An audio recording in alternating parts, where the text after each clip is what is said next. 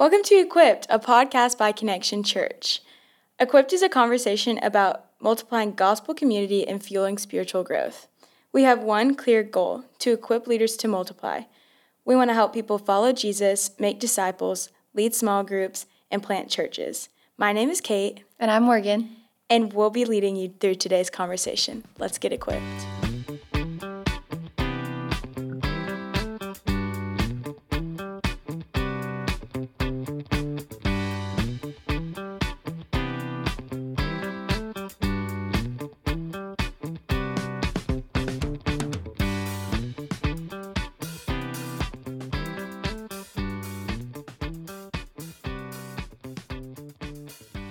So this week, Kate and I are talking about speaking the truth in love, which is a little bit of a hot topic. Sometimes I think people have a lot of different ideas of what that means.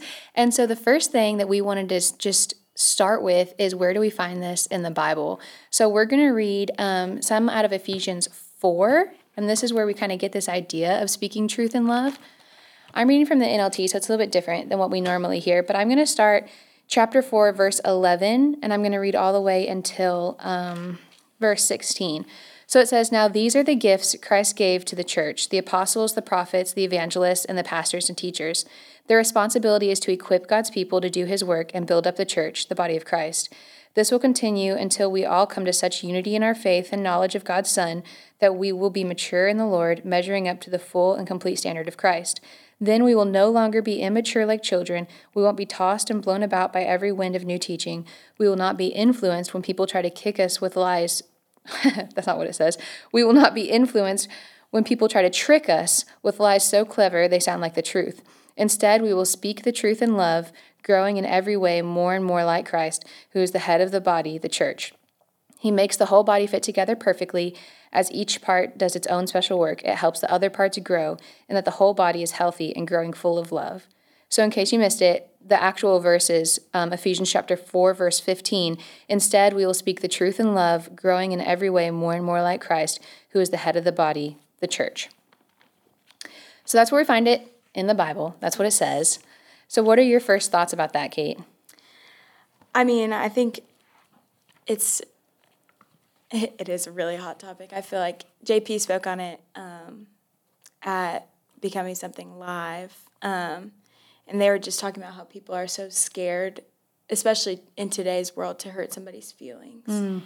And I was talking to Rachel about this, and we were talking about just kind of how, like, it's almost, I guess, prideful to be so scared to hurt somebody's feelings because you know that they're doing something wrong, and that needs to be, like, talked about.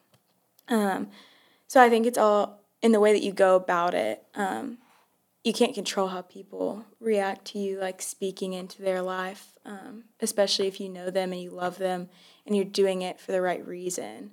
But, that was, like, all of Jesus' life was him just speaking the truth in love, and, like, died on the cross because of that. And people didn't like it. So Yeah, that's a great point.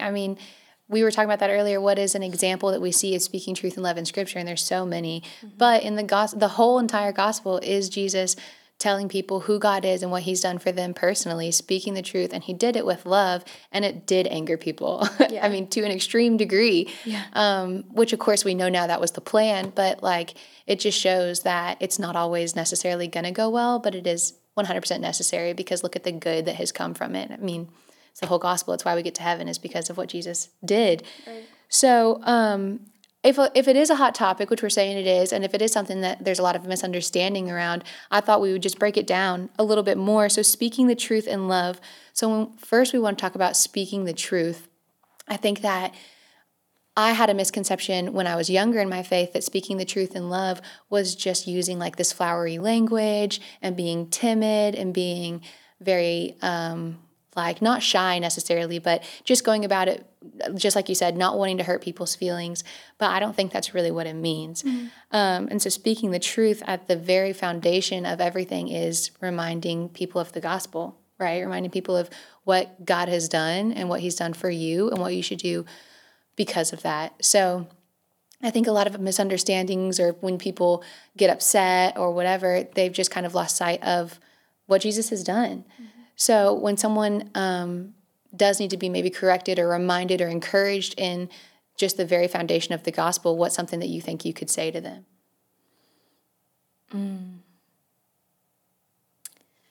I don't know. That's a hard question. I feel like I don't know if there's like a specific thing that I would be like, this is what I would say.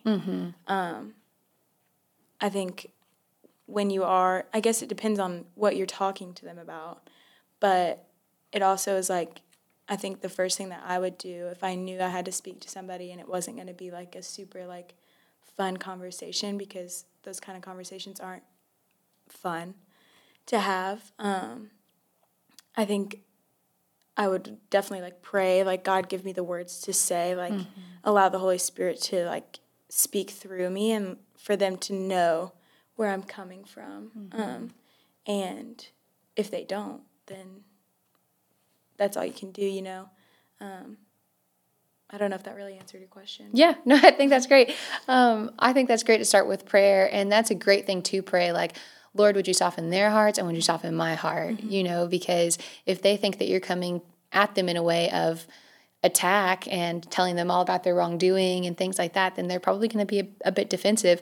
But when we come to them from a place of, listen, I love the Lord, you love the Lord, I love you, you know, can we talk about what's going on? Then I think hopefully that can start to break down walls when they know that you're coming from a place of love, which we'll get to in a second too. But when we're called to speak truth, that also means, like you're saying, those hard conversations that aren't super fun to have. So sometimes someone is living in sin, you know, sometimes they have hurt your feelings. Sometimes you see them just being crazy, you know, and you know, maybe you're their small group leader, maybe you're someone who disciples them, someone that they trust.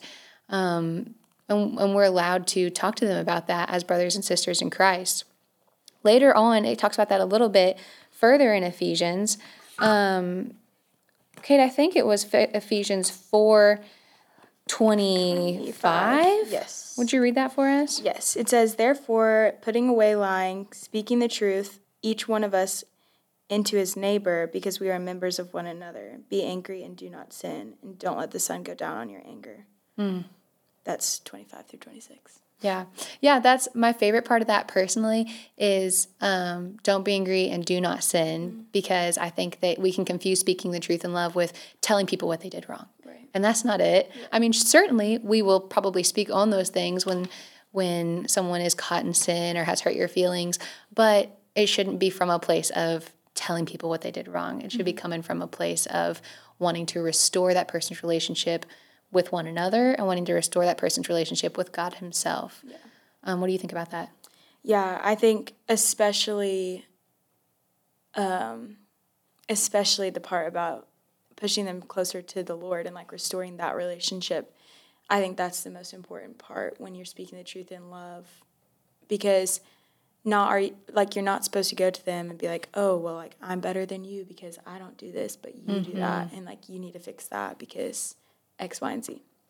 I think asking yourself, what is your posture going into this? Like, am I doing this because I'm trying to prove a point, or am I doing this because I actually want them to continue pursuing the Lord and to grow in their relationship with Christ is like the biggest thing, because that's the most loving thing you can do is to help somebody get closer to the Lord, whether they're a believer who is struggling or, you know, somebody who's just like living their life. Right. But there's also 2 different ways to go about that, which is another conversation. So. Yeah, well, great question to ask yourself, like you're saying, is like, what's the end goal here? Am I talking to this person because, like you're saying, I want to prove a point, because I want to get my anger out, because I want them to feel the way I did when they hurt my feelings? Or am I talking with them because I genuinely think that this is creating distance between them and God, and I don't want that for them? You know, we know that we have Jesus in us now, and so we have, you know, and with the power of the Holy Spirit, we have everything we need to continue to grow more and more and more in likeness of Christ. Not that we're going to get there this side of heaven, but we can continue to grow and continue to learn, and we're either walking towards Christ or walking away from him. And if the goal in our hearts and in our minds is truly to bring them closer to Jesus, not because we have that power, but because we want to gently instruct them when we see things are going wrong, then, I mean, that's all we could want to do, as long as but if you sit down and you notice maybe like your heart's beating kind of fast, not because you're nervous, but because you're angry, or you sit down and you're like, well, I'm going to tell him this, and I'm going to tell him that, and you already have it all planned out, and you can't wait to see the look on their face, I would stop right there. That sounds like it's going to go bad, and at the end of the day, like, they probably aren't going to receive that very well if that's how you're going about it. So this is all kind of like the in love part. Speak truth and in love. We're kind of talking more about now, like, what is the motivation of your heart as you're talking to these people, a friend, a family member, whatever it is. I read a quote earlier, and it said, love listens. We want to understand before seeking to be understood. And I think that's kind of at the heart of a lot of what we're saying is, the other person might not even realize how they treated you. They might not realize, how quickly they're walking towards sin or something like that. And so we want our posture to be, hey, how can I meet you where you're at? Same as Jesus did for us, instead of, hey, how can I show you that I'm right? Right. You think you have anything else to add about that? I mean, like, this is just kind of in general, but I think the most loving thing that we can do, the way that we can reflect Christ's love the most, is by telling somebody the truth. Because it wouldn't be very loving of me to be like, oh, yeah, Morgan, like, go live in sin. Like, I'll see you at the gates. Like, I'm probably not going to if you're walking away from Christ. Like, that's not loving of me for you to get there and be like, but Kate said it was fine and she loves me. It's not fine, JP spoke about this at Passion. He's the airport analogy. If you tell somebody to go to, if the correct gate is the only gate you can go to on your flight is your correct gate. So if I'm going to C-16, which is the only way that you can get to heaven, then you're like, oh, but I kind of want to go to like D-13. And I'm like, yeah, like, do that. Like, you do what you want, girl. Like, love ya. That Morgan's not going to get there. You know what I mean? Like, it's not the same gate. We're not going through the same, like, we're not walking on the same path anymore. And so I would think that was like the biggest thing that I would encourage somebody who is scared just to do that, because like it can affect somebody's eternity if you don't speak into their, and obviously like to know the person too. I think it's different to walk up to somebody that you don't really know and be like, well, I saw you at the bar and you were plastered and da-da-da-da. To them, like, they might not know you and know your heart in that and know what you're saying is trying to be loving, even though that might be the posture of your heart. They're going to come back and be like, oh, da-da-da, that's all you Christians do, blah, blah, blah, and be hurt by that more than they're going to feel loved. Versus, like, if it's, like, me and Morgan, I can go to Morgan because I know Morgan, and Morgan knows my heart, and I know Morgan's heart, and we can have that conversation and be like, hey, Morgan, like, you really hurt my feelings when you said this, but I just wanted to let you know because I don't want you to continue thinking that is right, X, Y, and Z. So. Yeah, 100%. And back to kind of like the life of Jesus, he didn't shy away from those conversations. He didn't like meet with the Pharisees and they said, we're following all the laws. And he said, you know what, guys, that's great. You keep doing that because I love you. I mean, It went not like that at all.